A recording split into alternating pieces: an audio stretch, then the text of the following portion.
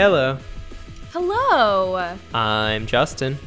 I'm Allison. And this is Robots on Typewriters, episode number 107. Yep. Big 107. We already did our number banter. Is 107 prime? Ooh. Probably not, said right? It can't be, but it could be. I don't know anything about it. Numbers. Freaking is. Whoa! Wow. It just there's our felt number prime, banter. didn't it? I mean, Like I really have a bad prime dar. I feel like I am at the intersection of having like moderate gaydar and moderate prime dar. I feel like you have like, 10 points that you can attribute to both of those dars, and most people max out one or the other. I'm the rare, like, put 5 in each. Okay. 5, okay. by the way, is prime. There you go. Yeah, showing off. And it's gay. Oh, right, yes, yeah. I knew that one already. I wasn't sure if it was prime, though. I wasn't sure if it was out. Yeah, I didn't want to say anything, but... Yeah, I'm glad you asked, and then I interrupted. We are doing a podcast about computational creativity, computers, algorithms, machine learning, artificial intelligence, and how those sorts of things can be used to make creative content, either through helping people be more creative or by being creative on their own. In this show, we have 2 segments, both of which were named by random generators. The first segment is called The Zesty Hat, in which we highlight some computational creativity or tools used to create stuff from around the internet. And in our second segment, The Trashy Toy, we play a game of our own creation using some of those computational tools. This week's Zesty Hat is one that it's been on our desks for quite a while now, for almost a month, I'd say. The boss has been hindering us to... Hindering is not the right word. The boss has been slithering into our office. Our boss is a snake, and we don't hold it against him.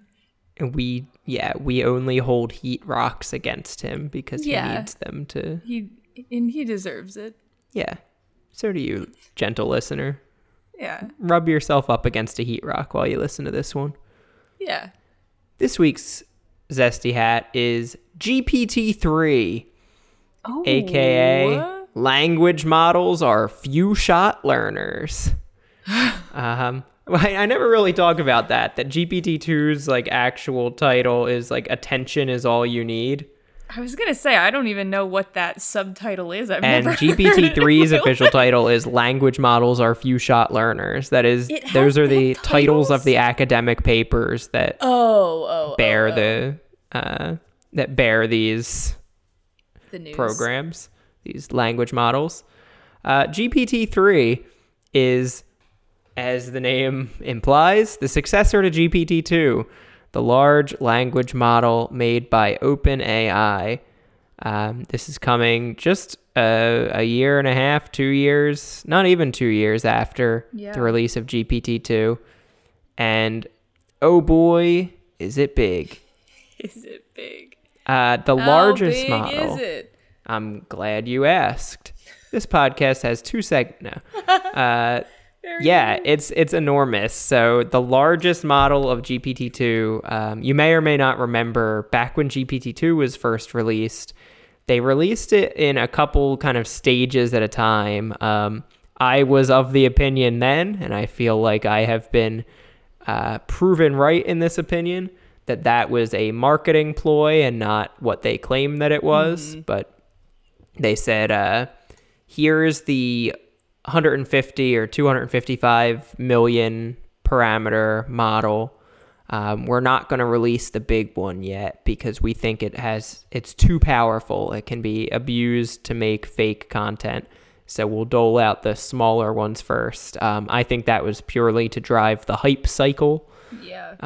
They finally released the full-size GPT-2, a 1.5 billion parameter language model.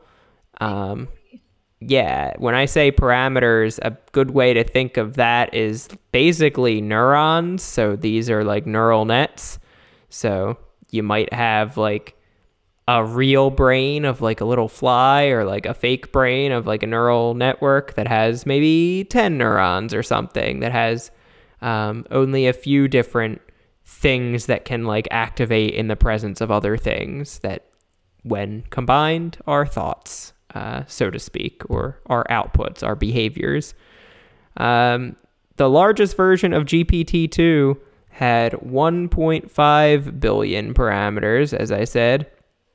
This new GPT-3 has 175 billion parameters. This is more than 100 times larger than the large GPT-2 that was originally too large to release. My first question with this, which might not be a surprise, the question I keep asking when these new models are released is how much computation power was needed for this. GPT-2 consumed, let's see, where is it?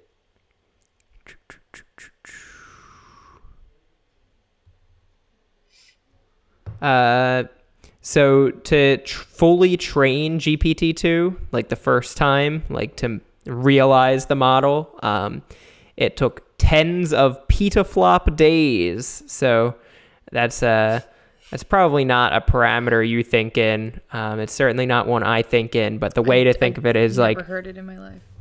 A flop is like one computational process. So the better your computer is, the more quickly it can like finish a flop, or a megaflop, or a gigaflop, or a petaflop. Petaflop? Guess it depends if you're in the UK or the US.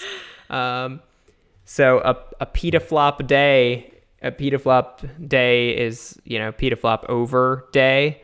So how many like petaflops per day it takes to do this. That is to say, if you're training this on the large, crazy computers that OpenAI has access to, it'll take less time than it would if you were training this on, I don't know, like a 1980s like Commodore 64, of course. So the way to measure energy consumption isn't in how many days it took to train, because different computers would take different amount of times, but how many processes per day it would take. That's a very long way of saying this, but GPT-2 took tens of petaflop days. GPT-3 took several thousand petaflop days to train. Oh my God. They devote about 6 lines of this 40-odd page paper to energy use. And they say, basically, we should be cognizant of cost and efficiency of such models as advocated by, and then cite some literature that says that they should be cognizant of that. And then they spend the rest of the several lines they devote to energy usage explaining, of course, once the model's fully trained, using it doesn't consume much energy. Implementing it through distillation, like the way that Write with Transformer and Hugging Face in general, like lets you use a large language model, that doesn't cost much energy. It's the initial training of this that's like the killer. So it's like a one-time cost. But still, yeah, we've been complaining that these large language models are consuming a lot of energy and taking a tremendous amount of compute power. And this was several thousand times more, or at least 1,000 times more training and compute power needed than GPT-2. What's not talked about in this energy usage paragraph is another topic that I've kind of made my hobby horse. That is, to train something this large, you need like ungodly amounts of compute power. So not just like the energy and like, not just that you need computers to be on for a long time, but you need super powerful computers that you have sole access to for a long time.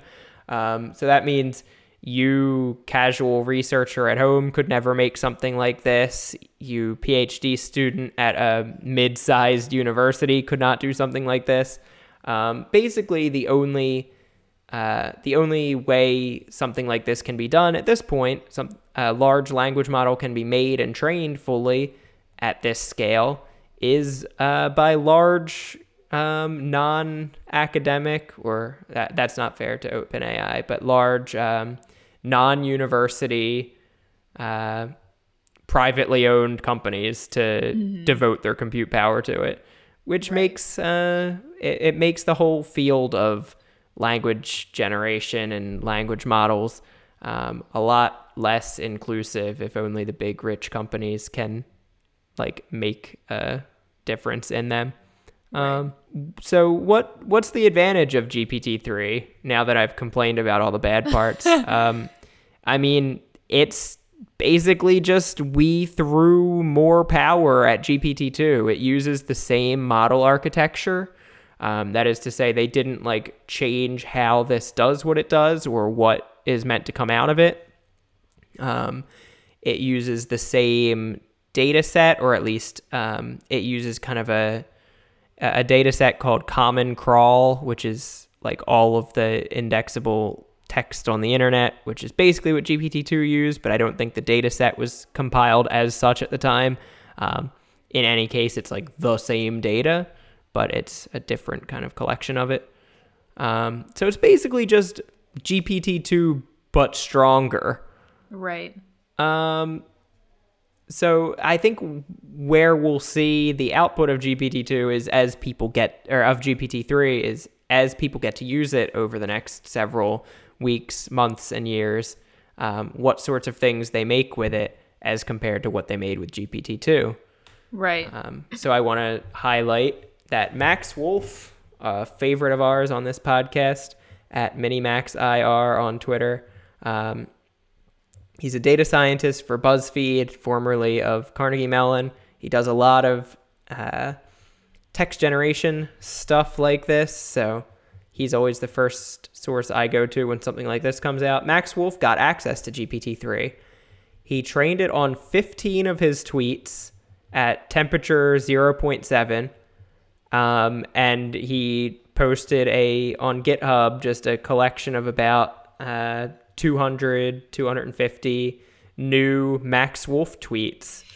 And this to me is the best demonstration of how powerful this is, that you and I normally shoot for, I don't know, the more data, the better. But when we're training GPT-2 on something, like 30 to 50 is like an absolute minimum amount of data.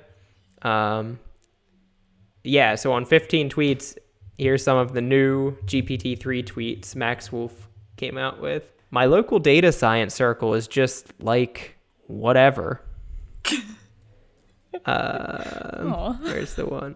I got so angry at Python packaging today that I went out and bought a juicer. Like it? Well, I've seen enough of the human race to know that it isn't worth it. Aw, Max. GPT-3 Max. Quote, why is Python so great? Quote, it's the programming language of love. Oh, now that's very good. And this one, I don't know if this is a real Max tweet or not, but it sounds like What's your love language? Python? Oh, there's a New Yorker comic.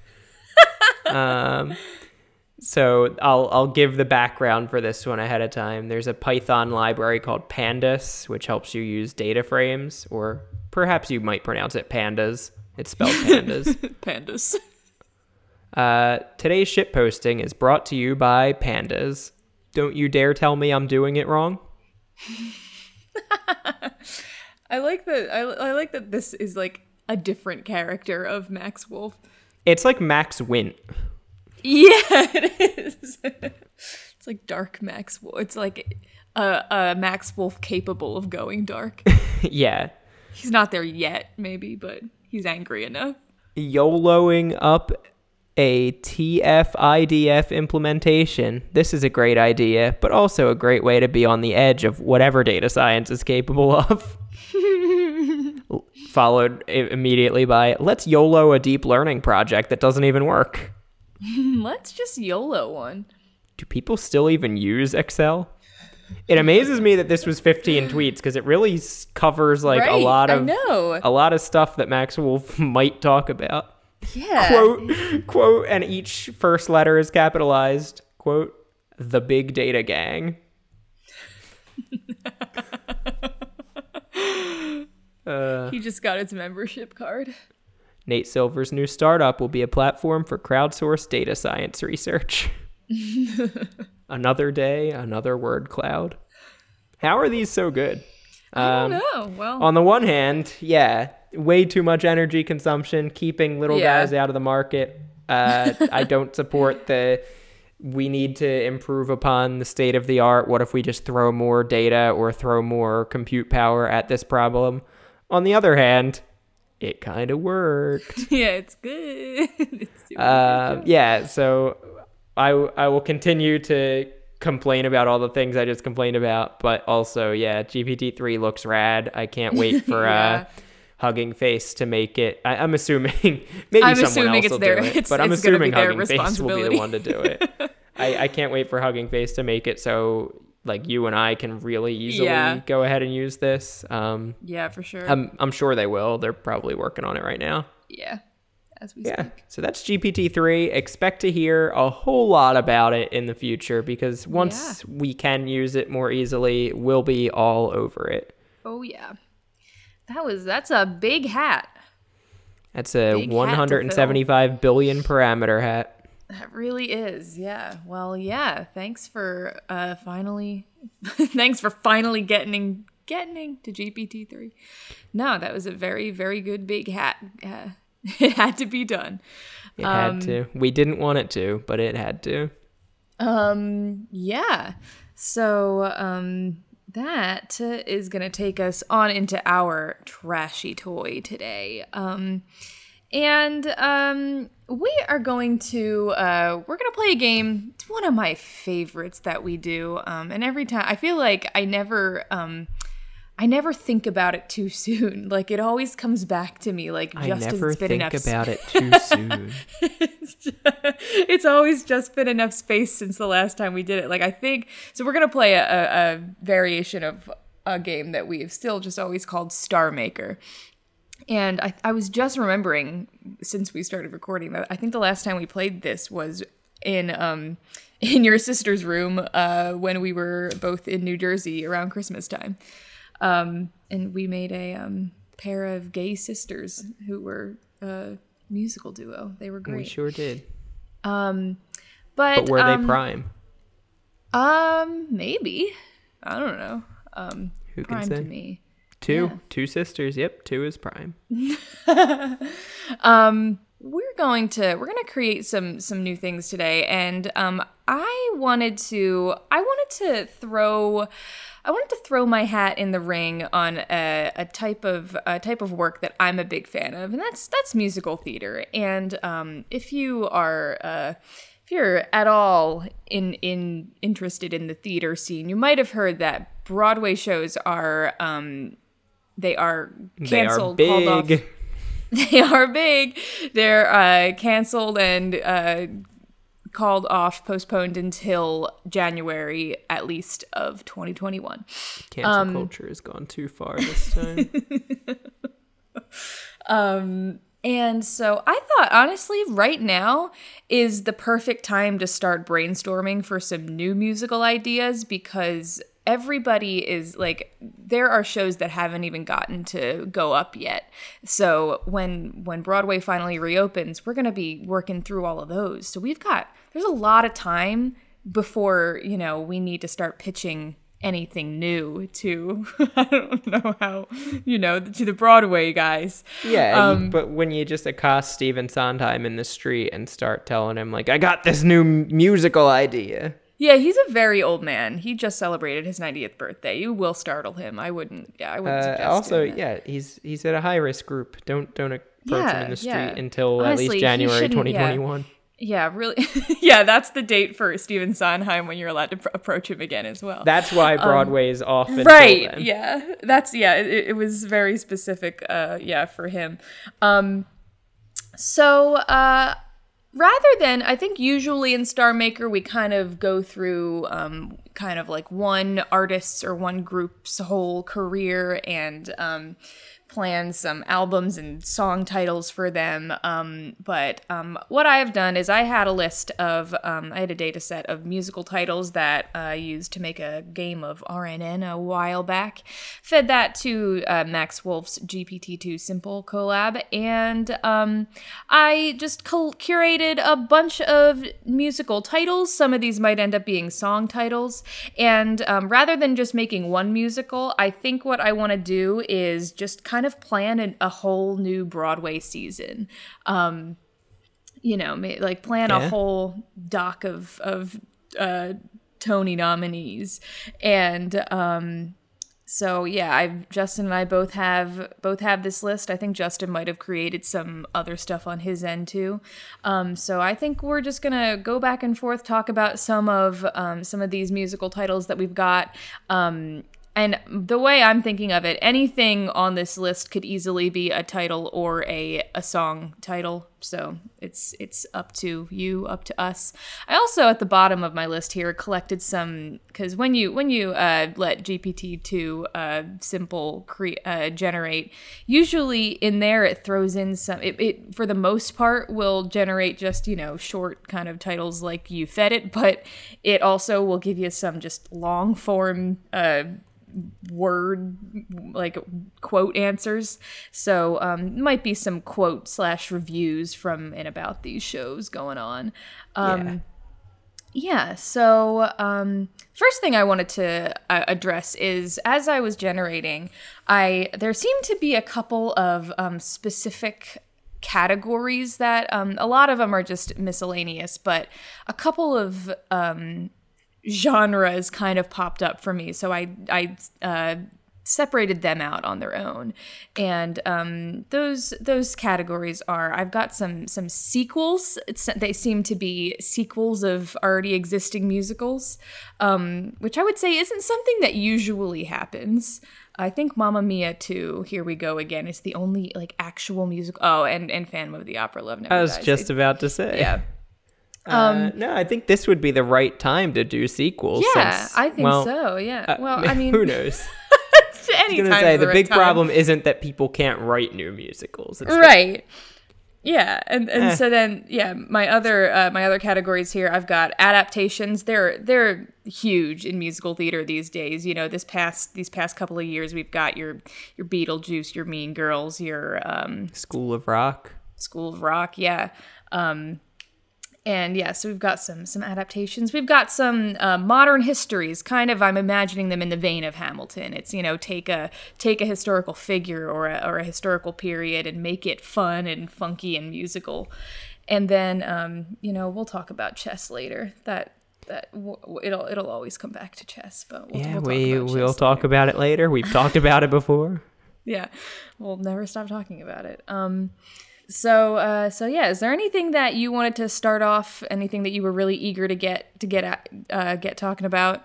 I'm really fascinated by the idea of more Hamilton things. So just this past week, Hamilton was added to Disney Plus. Yeah. So my Twitter timeline has been just re-enthused about Hamilton. Right. Yes. And it did make me think, either just earlier today or last night, I was like, man, I wonder if there will be, like, maybe not American history done this way, but, like, other, like, edutainment musicals. Right. Like, right, yeah, almost certainly. Yeah. So let's see what you have here for histories. I don't think they're going to double dip. So you had Franklin, An Unexpected Journey. Yes, yeah. I can see the appeal. I'm from the greater Philadelphia area. Love some Ben Franklin. I'm sure he had some stories. Yeah, so here's a thought based on the title, it being Franklin, An Unexpected Journey. what if this is something that I could see easily existing? It's not so much like a big Hamilton like spectacle, but it's more of a like day in the life of Benjamin Franklin. And it's like I can see it being more geared towards kids in a like it's like something that they like put on in a room at the Franklin Institute once a day every day. Yeah, kind okay, of thing. I can see this. Not necessarily something that we want to dive into, but that's I follow what it would be like. Yeah, that Yeah. it has like, since he had a lot of different things going on in his life, you know, he discovered that keys are electric or something. Yes, he discovered the electricity in each and every house key. He invented bifocals. He signed the Invented Declaration of bicycles. Independence. He invented bisexualism. He didn't. Maybe he did. I mean, no, he did not. Yeah, so since he had so many different things going on in his life, so the morning he's like out flying his kite and that happens. That afternoon, you know, Thomas Jefferson comes by his house and is like, Ben, you gotta sign this. Look at this thing I wrote. Was that a conversation between you and your supervisor? You would be surprised. That is exactly how that conversation goes a whole lot. He is just, you know, recovering from getting electrocuted, and I run in, Ben, sign this stupid thing. I imagine Ben often. This is my Often perception getting of electrocuted. Ben. Is that he often appears to have been just electrocuted. Oh yeah, no, he constantly looks. If you step into his office to get him to sign something, he looks like something just blew up in there. He also leaves the light off all the time, which adds to the like, I just stuck a fork in the socket vibe. That's funny. Yeah, so maybe this is different than what I thought. I thought also you were going to say, based on the title, it doesn't say Ben Franklin. What if it's Franklin Roosevelt? It could be Franklin Roosevelt. What if it's the two of them and the unexpected journey is like time figuring travel. out like, where do we go from here? Franklin and Franklin's excellent adventure. Oh, interesting. That's kind of fun. What other trying to think of other historical Franklins. Franklin Aretha? Pierce. He was a president. He must have done something. Can you name a fact about him? I sure can't. He was friends with one of the poets of the time. I want to say Hawthorne. Okay. I don't know anything else about him though. Okay. Yeah, that might be. I mean, well, that might be all the more a reason to tell his story. I googled Hawthorne Pierce friends, and the top result is Mental Floss: The Tragic End to Franklin Pierce's Friendship with Nathaniel Hawthorne. Oh my God, what was it? You've got me now. Yeah, I've got to check. This is the emotional hook, easily. When he was in England, Hawthorne wrote a book of essays dedicated to Franklin Pierce. Oh, and then it gives the little dedication. It's very sweet. Pierce didn't forget Hawthorne's loyalty. He accompanied him to the White Mountains in New Hampshire while Hawthorne's health was failing. Times. They stopped in Pemigewasset Hotel in Plymouth, had a dinner and a cup of tea. Hawthorne retired to bed and never woke up. Oh my God. Pierce found his friend's body sometime in the middle of the night. Why? I've been thinking this whole time that it sounds like there's something going on here, but I am a positive now, and this is very sad. And then a quote, Pierce History recounting says, years bury your later, gaze. passing from his room to my own, leaving the door open and so placing the lamp that its direct rays would not fall upon him, yet enable me to see distinctly from my bed. I betook myself to rest too. But I woke up. Lay there dead, asleep? But I woke up before 12 and noticed he was lying in a perfectly natural position, like a child, with his right hand under his cheek. Oh my God. Blah, blah, blah. I fell asleep again. He was so very restless the night previous that I was surprised he had settled. I was surprised and startled when I noticed at 3 his position was identical to when I had observed him at 11 and 12. Hastening softly to his bedside, I could not perceive his breath, although no change had come over his features. I seized his wrist and found no pulse. I ran my hand down his bare side. But to the great, generous, brave heart beat no more. Oh my god. This is insane. This is like you're writing the finale right now. Yeah, I think shit, the unexpected journey is not it's not Franklin Roosevelt or Ben Franklin. It's Franklin Pierce and his dear friend and lover Nathaniel Hawthorne. Holy shit. That is really something. We have so many things to address here that we can't get too bogged down on Franklin and Unexpected Journey. Can we get a song from it or something? Yeah, maybe. Let's see what we've got let's see what else we've got. A Confession to Sam? Oh, maybe that was his nickname. I was thinking maybe that was like Pierce's beard of a wife's first name. I can't imagine a lady named Samantha going by Sam before like the year 1900. I particularly can't imagine Pierce's wife Jane going by Sam. Maybe that was her. Maybe that was her alter ego. Her maiden name was Sam, but then when she got Sam. married, no, she was like Sam Pierce, and then she got married and took Jane is his her name, Jane. Yeah. Franklin Jane Pierce. She took his middle name. That would be a very weird practice. There's something else that I saw. I was getting a lot of these, like, I would get these clusters from GPT-2 of these, like, all lowercase generations, and some of them were kind of weird, and some of them were, like, really poetic, like, such things are better. Ooh, I think that sounds like a song in this musical. Because not only does it have like a kind of 1800s way of speaking, but also, it's about it's about finding him dying in his sleep. Yeah. Maybe his confession to Sam is confessing to Uncle Sam that, that he's, president.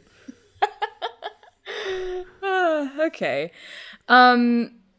While we're in the modern histories category, we could just kind of tie this whole thing up. So there's a couple other, I don't expect to go as deep on some of these, but the one that I really wanted to talk about, I don't know how you would feel about this, the Unabomber.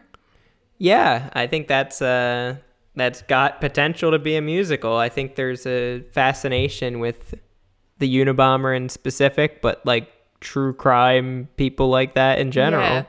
Yeah. Oh, you're right. Yeah, that would be like, oh man, can you imagine if it was like a true crime podcast but a musical? That. Oh man, imagine like the beginning of Serial, like the bum bum. Oh, as like Serial the musical is the... something you can't put in my head. That is like poison to me, and everything I need to do in the next month.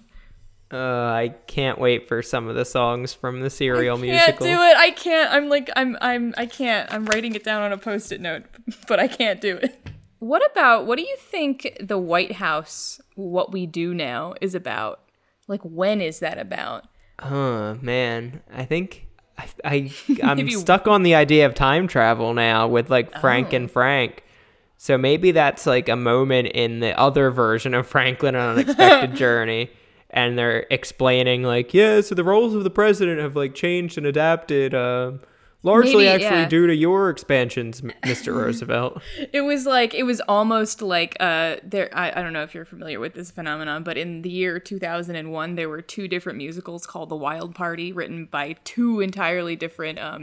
That's like a really odd title to get. Well, no, they were both based on the same like long form poem from 1920, and they're the same story but totally different styles. But so maybe this was almost a Wild Party situation where like they were both gonna be called Franklin and Unexpected Journey, but they were coming out in the same year, and so one of them decided to change the name. Yeah, Frank and Frank's Excellent Adventure. Right, yeah.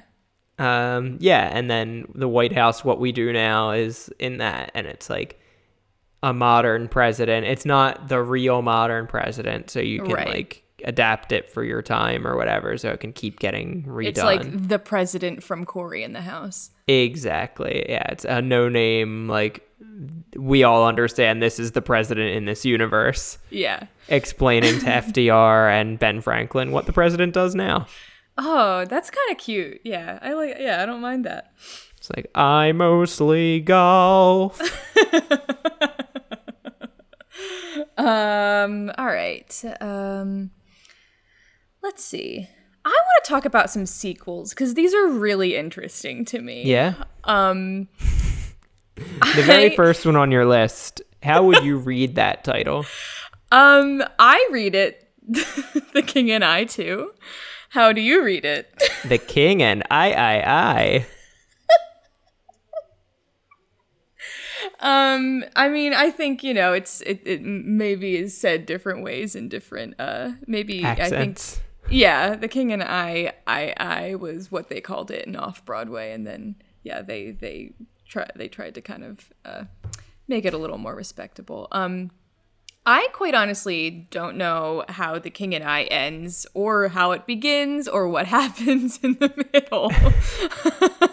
So I don't really know. Which part of it do you know? I know the part where she sings "Getting to Know You," and Kelly O'Hara does a bomb-ass quick change. But now that I'm thinking of it, I don't think that quick change happens in the show. I think that was because of the Tonys. Okay. Yeah, I think The King and I don't know if she stays, but I think it's like this English woman is like there to teach the King of Siam's children English. And then like they fall in love, but then she maybe stays to be that's what, Queen like, Regent of Siam. I know the gist, but like I don't know like what would be like what's sequel worthy, like what King of Siam dies, she gets called in to go teach in a different country. Ooh. Can she in be a queen different again? Country. Oh, okay. Okay. And ooh, wait, hold on. I have something on the tip of my tongue. Ooh, okay. Here's a thought. It is actually more in line with the plot of The Princess Diaries. So like Lady and King of Siam, they are, I guess, stay together, have children, but then she ends up leaving with said children, going back to England, and child comes of age of like 16 or 17, and King of Siam, I mean, probably not him, I'm going to assume he's dead and that's the reason this is happening, but comes back and is like, hey, you're the king now, and I'm pissed. And I'm pissed. I mean, probably. Yeah, I like that idea. It's also, yeah. I like the idea of like, oh, due to some weird loophole, you're the king. Right, yeah. Do you think it would be like updated too, that instead of being like, you know, a high society private tutor, it's like, maybe it's like someone who after college didn't really know what to do and was just teaching English abroad. Right, yeah, it like is the Princess Diaries, and that it's like it's that same like art teacher mom. Yeah. Yeah. And then it's like, oh shoot, like I took 1 year of that language in college. I hope I can, you know, Puedo ir al baño. A song recommendation maybe. I'm looking at No One Can Do It. That would be like probably, you know, one of the family members of the King of Siam being like, no one can be like our dad. Yeah. And especially not you, little English boy, whoever you are. Little English, as we call you. Yeah, that's the nickname that they give him. Yeah. Little English. Hi, I'm Frank English, and I'm gonna be the new king of Siam. Wife of God? Is that okay. Like maybe it's like a you know, the king in this fictionalized country is like a god king. Yeah. So.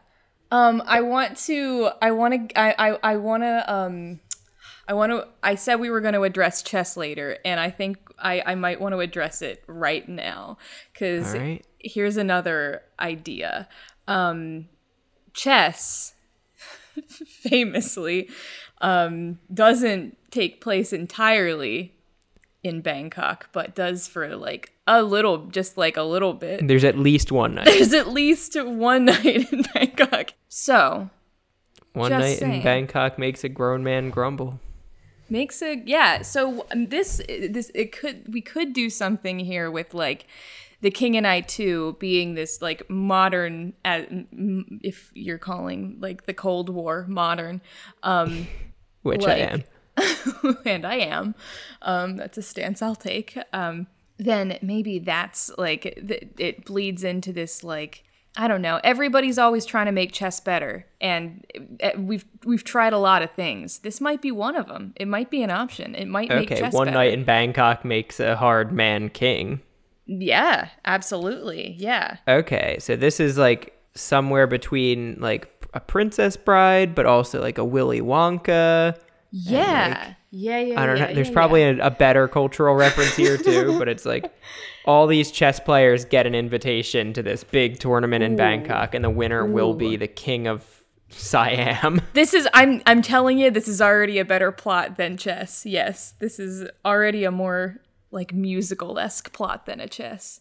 To show to show how cultured I am, the reference that I can't get out of my head now, I'll go ahead and say, we're all over the place. We've done Princess Bride, and then we've done, Andrew Lloyd Webber musicals. So I am thinking there's a Yu-Gi-Oh anime plot where a bunch of players of the card game Yu-Gi-Oh get an invitation to some like crazy tournament, and I think the grand prize man, my memory's strained here. The grand prize might be that you get sent back to ancient Egypt to play against the inventor of the game or something, or Yu-Gi-Oh was invented in ancient Egypt in the canon. Oh yeah, the pharaoh is like a main character of the series. That just blew my mind. There's lots of ancient Egyptian symbolism in the anime and in the cards themselves. I would have never known. That's funny. Yeah. No, that's So yeah, it's that. Everyone got this mysterious invite to this big mysterious chess tournament. Yeah. And then it's kind of a bait and switch that the winner kind of gets this fate hoisted upon them that they didn't really want. Yeah. Made even better, we'll go the full Yu-Gi-Oh route that it's mostly kid. This is an under 18 youth chess tournament. Yeah. Oh, interesting. The Mid-Atlantic region high school qualifying tournament. Yeah, this is. I'm trying to think if there are if we're just we're scrapping 80% of chess, or if any of it's salvageable. We can. I mean, there's probably a few things that we can keep, but for the most part, maybe the final showdown is a little Cold War related, where it has to be it's a battle between two opposing forces, a good and an evil. Right. Yeah, it's it's a MAGA kid and a woke socialist kid. Yeah. There is a song that comes back 3 times in chess, and it's terrible, but it's called "Pity the Child," and that can absolutely stay. Yeah. Chess, but it's a child battle for I don't even know what. To be king of Siam. To be king of Siam. Siam's gonna be the witness to the ultimate test of cerebral fitness. Hold on. Do we have something for that? Siam is going to be the witness to a juvenile test of monarchy fitness, of monarchical fitness, something like that. Something like that. We'll workshop that. Workshop. I'm looking at your adaptations. Uh-huh. There's some good ones. I'm kind of torn between two. Okay. And it's kind of opposite sides again of the prestige spectrum. Yeah. And that's There Will Be Blood. Yeah. Legally distinct from There Will Be Blood. Yeah. And Talladega Nights. Yeah. Talladega Nights is especially intriguing to me because at least There Will Be Blood was an Oscar movie. People remember it. Yeah. Talladega Nights was a Will Ferrell slapstick comedy type movie. Yes. So for that, 15 years later or whatever, to be getting a Broadway adaptation kind of tickles me. I mean, the thing is, it's like we're so not far away from that kind of thing. It's the people make adaptations of absolutely any movie that ever existed. This movie, sure, it was big when it came out, but no one's thought about it in a long time. It's nothing. Yeah, and now you know what? It does have a little bit of music because it's called "The Ballad of Ricky Bobby." Oh, so that would be the main song. Yeah, there's the in. Yeah. Yeah, I really want to talk about There'll Be Blood. There'll be blood. Yeah, because it's not. I've got to, for my own peace of mind, believe that it is the There Will Be Blood musical, but I can't understand why the title change exactly. Yeah, to me that's like it's the Willy Wonka and the Chocolate Factory versus Charlie and the Chocolate Factory. Like, yeah, it's going to be too distinct in its plot, and like, or maybe they couldn't get the actual rights, style, so they had to just slyly change things. Yeah. Oh, that would be so weird. Yeah, and everything's mostly the same, but a little off. Instead of being like an oil baron, it's, I don't even know, a candy baron. It's just Willy Wonka. There'll be blood, though. And also, I was trying to think of how the music, I'm assuming these are all musicals. Oh, yes. Yeah, no. Okay, good. I think I care about straight plays. Absolutely not. They have straight plays? That's what they call it when they don't sing. Can you believe it? Het plays. Now, hope that I was trying to think of what the music for There Will Be Blood would be like. Yeah.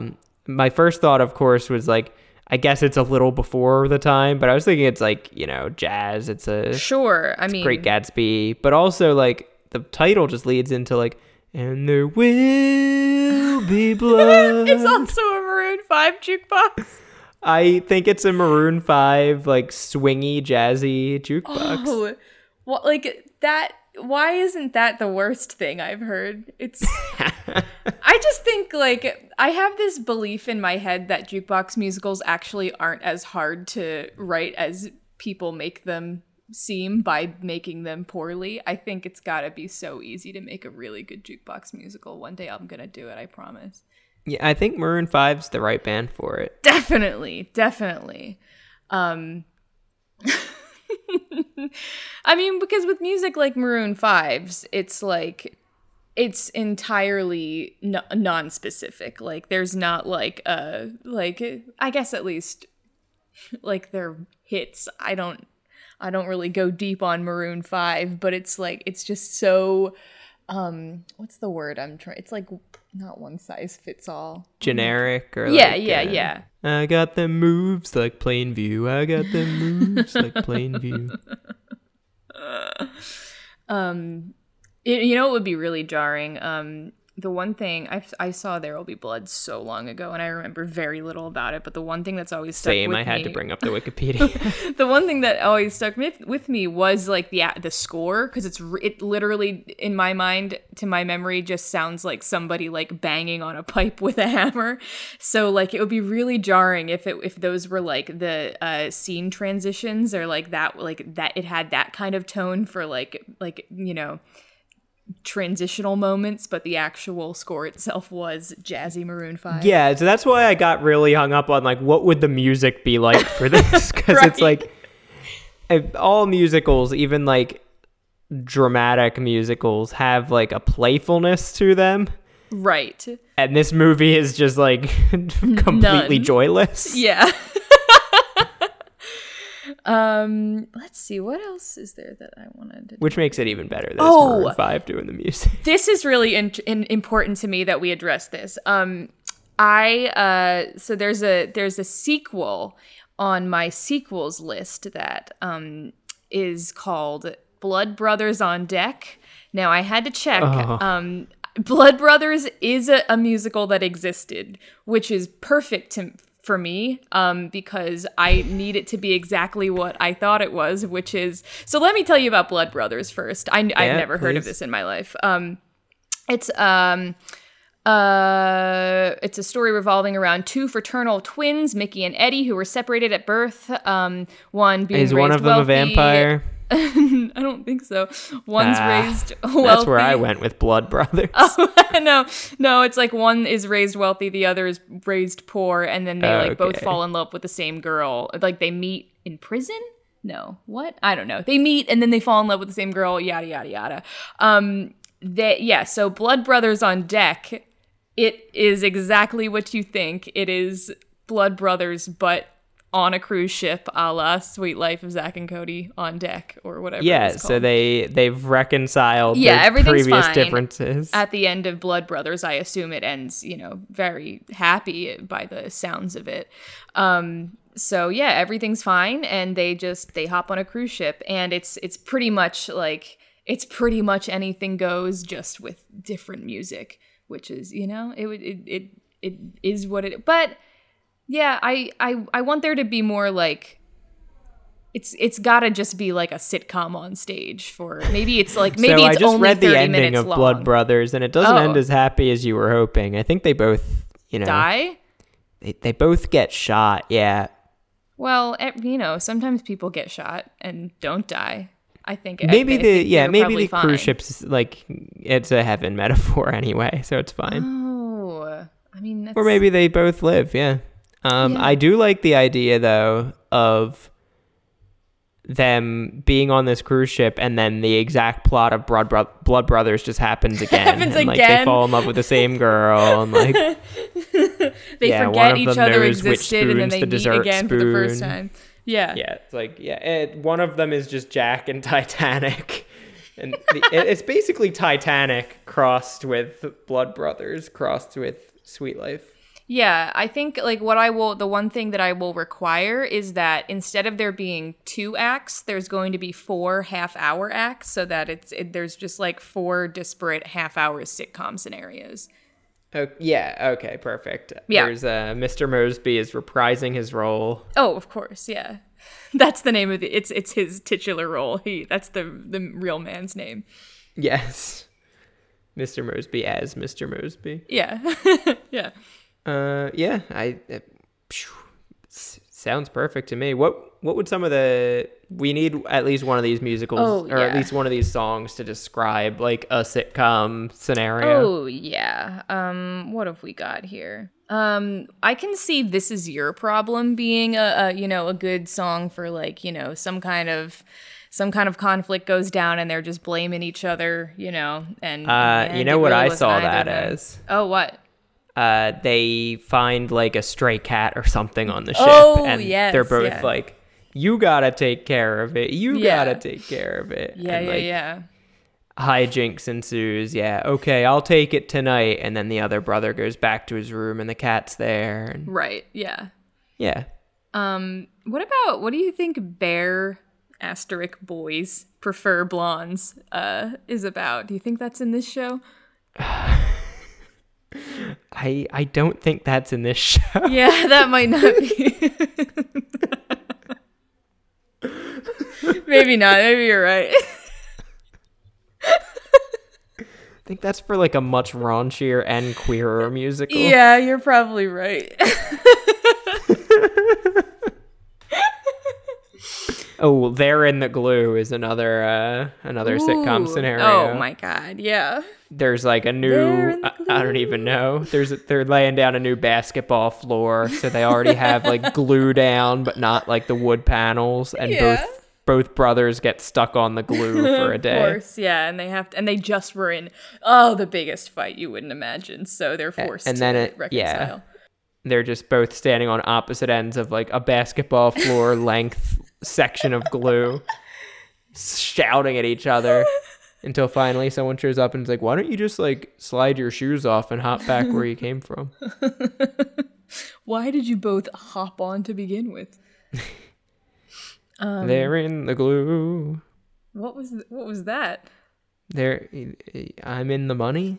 Is that it? She's in the money. There's a song from one of the Wild Parties that's called Out of the Blue. Out of the blue into the glue. Out of the blue into the glue.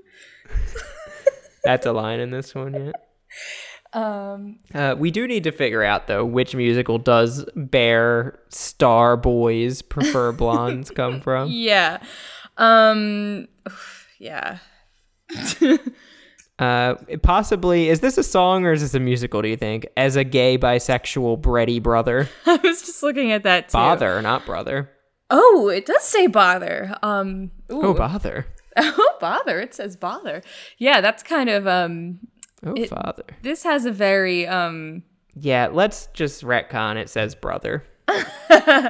As a gay bisexual bready brother. So bready is in fact spelled Breddy. What does that mean to you? To me it's like when you spell cream CREME. Okay. Oh, it's so bread BREDD. Yeah. Yeah, so it's like a kind of fancier way to say bread. BREDD. Yeah, you know, fake cream. Like the stuff inside an Oreo is fancier than real cream. Okay, so it's like bread, but not really bread. It's like almost like it's canned bread. Canned bread. Yeah. Okay. Yeah. So as a gay bisexual bready brother. Okay. So what does that infer about a person? So if those are the things that define you, you're kind of defining by how you're different than someone else. Mm-hmm. So okay, yeah. The main character is the brother of someone who is straight. Mm. Straight. Not bready. Not bready. And a sister. Yes, his sister, the main character's sister, is straight, and she is the heiress to a real bread company. She's like the Pepperidge Farms heiress. Oh, wow. And this is like this is the story of her like party boy, gay brother who is really into canned bread and shuns real bread. Canned bread. Okay. And so we're saying, but Bear Boys Prefer Blonde. It's just another song from the brother. Yeah, exactly. It's what do you think the star in Bear Star Boys Prefer Blonde is, or the asterisk? It makes me wonder if we're like missing the footnote that it belongs to. I would love to know. Okay, I was more just taking it as like boys can refer to like anyone who it identifies as more masked. I think that might be what the asterisk okay, like that might be what the footnote is. Okay. We don't have a name for this. We don't know what show this is yet, do we? No, yeah, I guess we need a title. I thought that maybe that long as a gay bisexual bready brother was the title, but it's probably not. Oh. I mean, maybe Can of Whispers is the title. Can of Whispers. Yeah. Oh, yeah, with all that canned bread. And it's whispering him like, be gay, do crimes. Ooh, it's like it's a little bit Little Shop of Horrors. It's like the bread itself is evil. No, I think the bread seems like it's evil, but it's actually tempting him towards a more fun life authentic, where he can be himself. Yeah, okay. Unlike you, I don't believe that being gay is inherently evil. That's what I built my whole personality around. My whole moral code. How can I code. be a gay witch if being gay isn't evil? Right? Witches are evil. Witches are gay. So. Yeah. So the Can of Whispers is telling him like, you know, throw away the normal bread. Find a nice blonde boy. Is this modern? Do you think?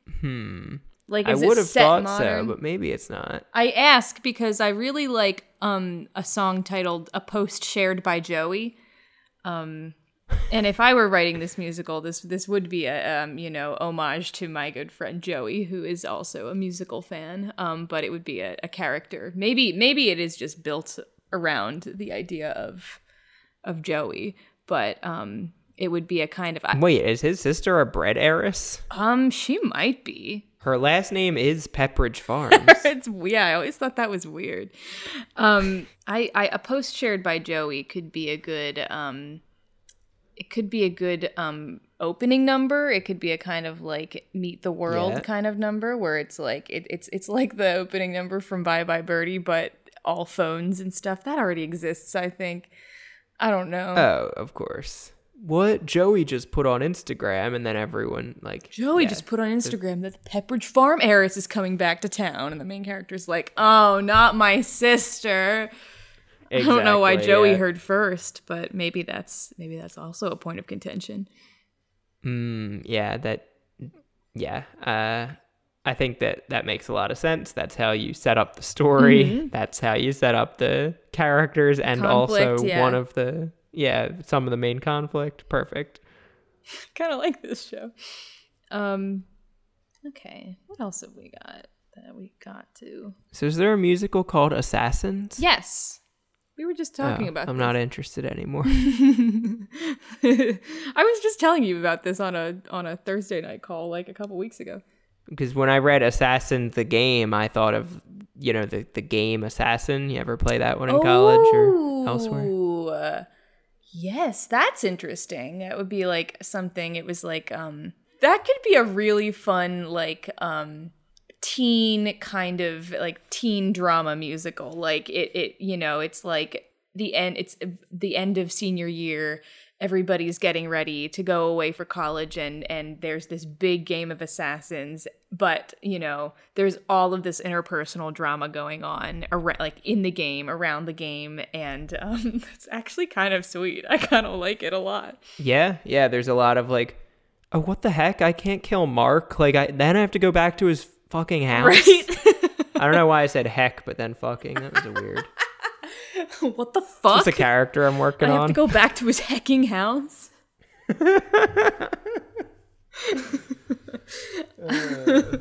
I feel like we must have some so wait, can we explain the game of Assassin, by the way? Sure. I don't know if that's a universal. Yeah. What is it? It's yeah, you're in like a big group to play, right? Yeah. And someone is told that they're the first assassin. Right. Is that how it is? I think it has to. No, I think somebody has to be the first assassin. No. This is the way I think I played in. I think the only time I've ever played was in London, and it was like everyone picks a name out of the hat of somebody in the group. So you have a target, right. And then if you kill your target, which would be like with like a water gun or something. I think we had putting a Post-it on their back without them knowing. That. Like if you get your target, then you get their target. So like your next, and that's how you narrow down to the last man standing. Yeah, so there's a lot of like, you can like gang up awkward with moments people. Of like, oh, we should, let's go get dinner or whatever. Then you're like, oh, are they cornering me to kill me? Right. Or like, do they really want to go grab dinner right now? Yeah. So that actually makes it extremely perfect for this whole interpersonal thing of like, it's like they're like, oh my God, like Jackie finally asked me on a date. Right. Wait a second. Wait. Oh no. Oh, I like it so much. I wonder if this almost all of these are viable. Yeah, this might speak to the nature of musical theater. Ooh. Listen, Sondheim, I've got a lot of ideas and you don't have a lot of time. Put your mask on. Back up from him, buddy. I'm assuming you're running up. Put your mask on and back that ass up. Back that mask up. Here's an idea. I don't know how old the game of Assassins is, but I'm seeing a song title potential here, and it's "Rent This Movie," and it could. Oh yeah, so it's in the 90s. Yeah, and like somebody. I think it's so good if this is in the 90s. Yeah, and so this actually goes very well with another title, which I didn't think would go this way at all. Like somebody works at a Blockbuster, and so they're they're either a target. Yeah, and so there's another song title that we've got here called Blockbuster and Broadway. So the Game of Assassins from 1982. So we're good. Perfect. I love this Blockbuster subplot and this movie rental thing, but have you seen the movie Scream? The horror movie? No, I'm not. We basically just invented Scream. Oh, really? Except someone is the actual killer. Really? Right down to like someone works at a Blockbuster and like one of the major reasons they all get in the same house at the same time is they're renting a movie together. Okay, here, another question. What year was Scream made?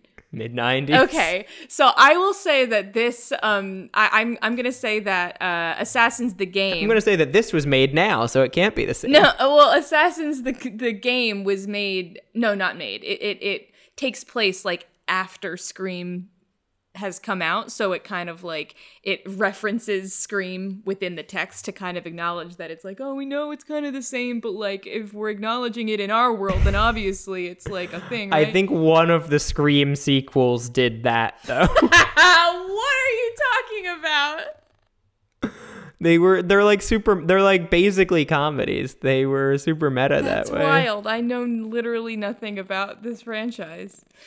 Like, I think the sequels are saying, like, the events of Scream happened, so now we're like, uh-oh, is it a copycat killer? Or, like, that's not funny. Why did you buy the mask? Everyone knew that happened. Oh, my God. Like, okay. Yeah. Well, wow, wild.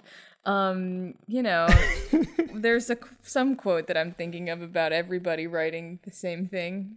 I don't know. I actually really adore, though, that this is just the movie Scream, the musical, except there's no killing. It's the game assassin, and it's, like, more heartfelt. Yeah. It's, like, the opposite of a Riverdale situation where it did not become more gritty and sexualized. It went the complete other way. I really want, like, I like this one so much that I want some more songs for it. I think an obvious one on this list would be Allie B and the Boyfriend. It's just some teen drama, nothing much to say about it.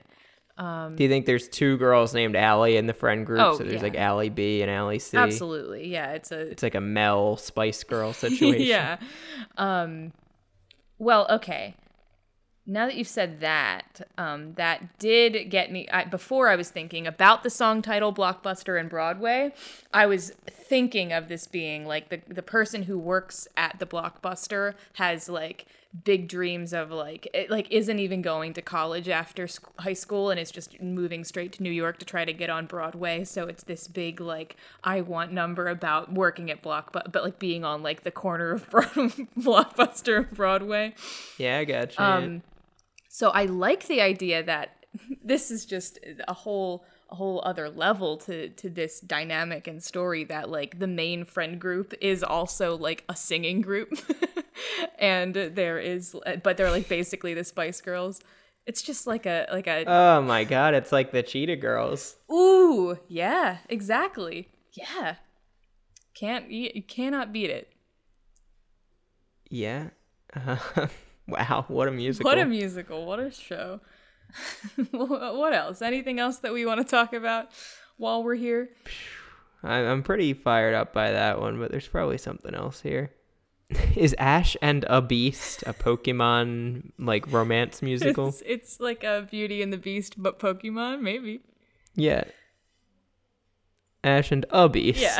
It's not a bad Pikachu. idea. One of my favorite things here, it sounds more like a song title to me than a show title. Best Answer? No.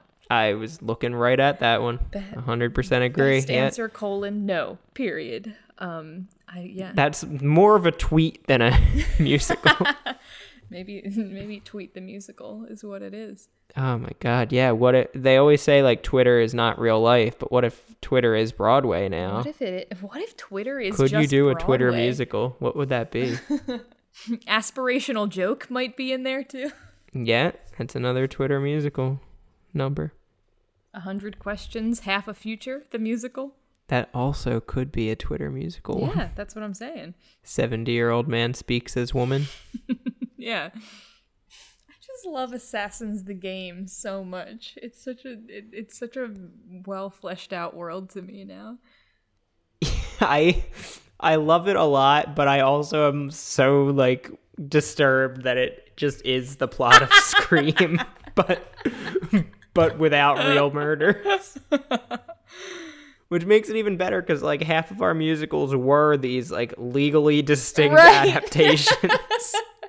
Maybe it's just what you gotta do. Is the world ready for Scream 5, aka Assassins the Game? I think one more song from Assassins the Game is chess with a bunch of exclamation points. That's how one of the players gets the other one to be like one-on-one with them. Like, oh, remember when we used to be on the chess team? And then they start reminiscing. They're like, I actually still have a board in my car. Do you want to play? I have a board in my car. I forget that not everyone was me in high school. I think maybe under all the hula hoops I have a chessboard in my trunk. I don't know.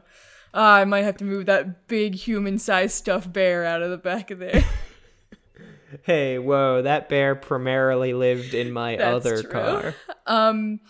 If we're wrapping up, there's one thing I want to, we don't have to dwell on it long, but I do want to know what you think it might be. And that is Chess Roswell. It's also just looking at that. It has these weird symbol, like it came with these like weird little brackets around it that I don't even know what they are and like what they mean, which kind of fits.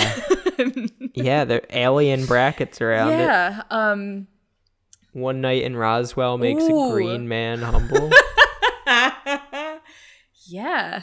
That's definitely that's One Night in Roswell.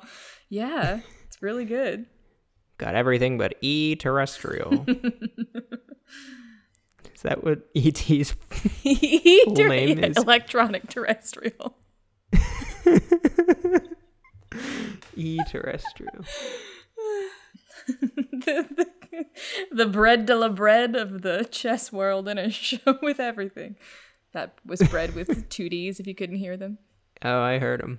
Not much between despair and E.T. There isn't much between despair and E.T. I can feel Elliot biking next to me. Yeah, I think we've got a pretty solid Tony season lined up for whenever they're ready for it. You know, I know it's gonna be a while. Yeah, not only do we have musicals, we have Tony noms in here. Oh yeah, absolutely.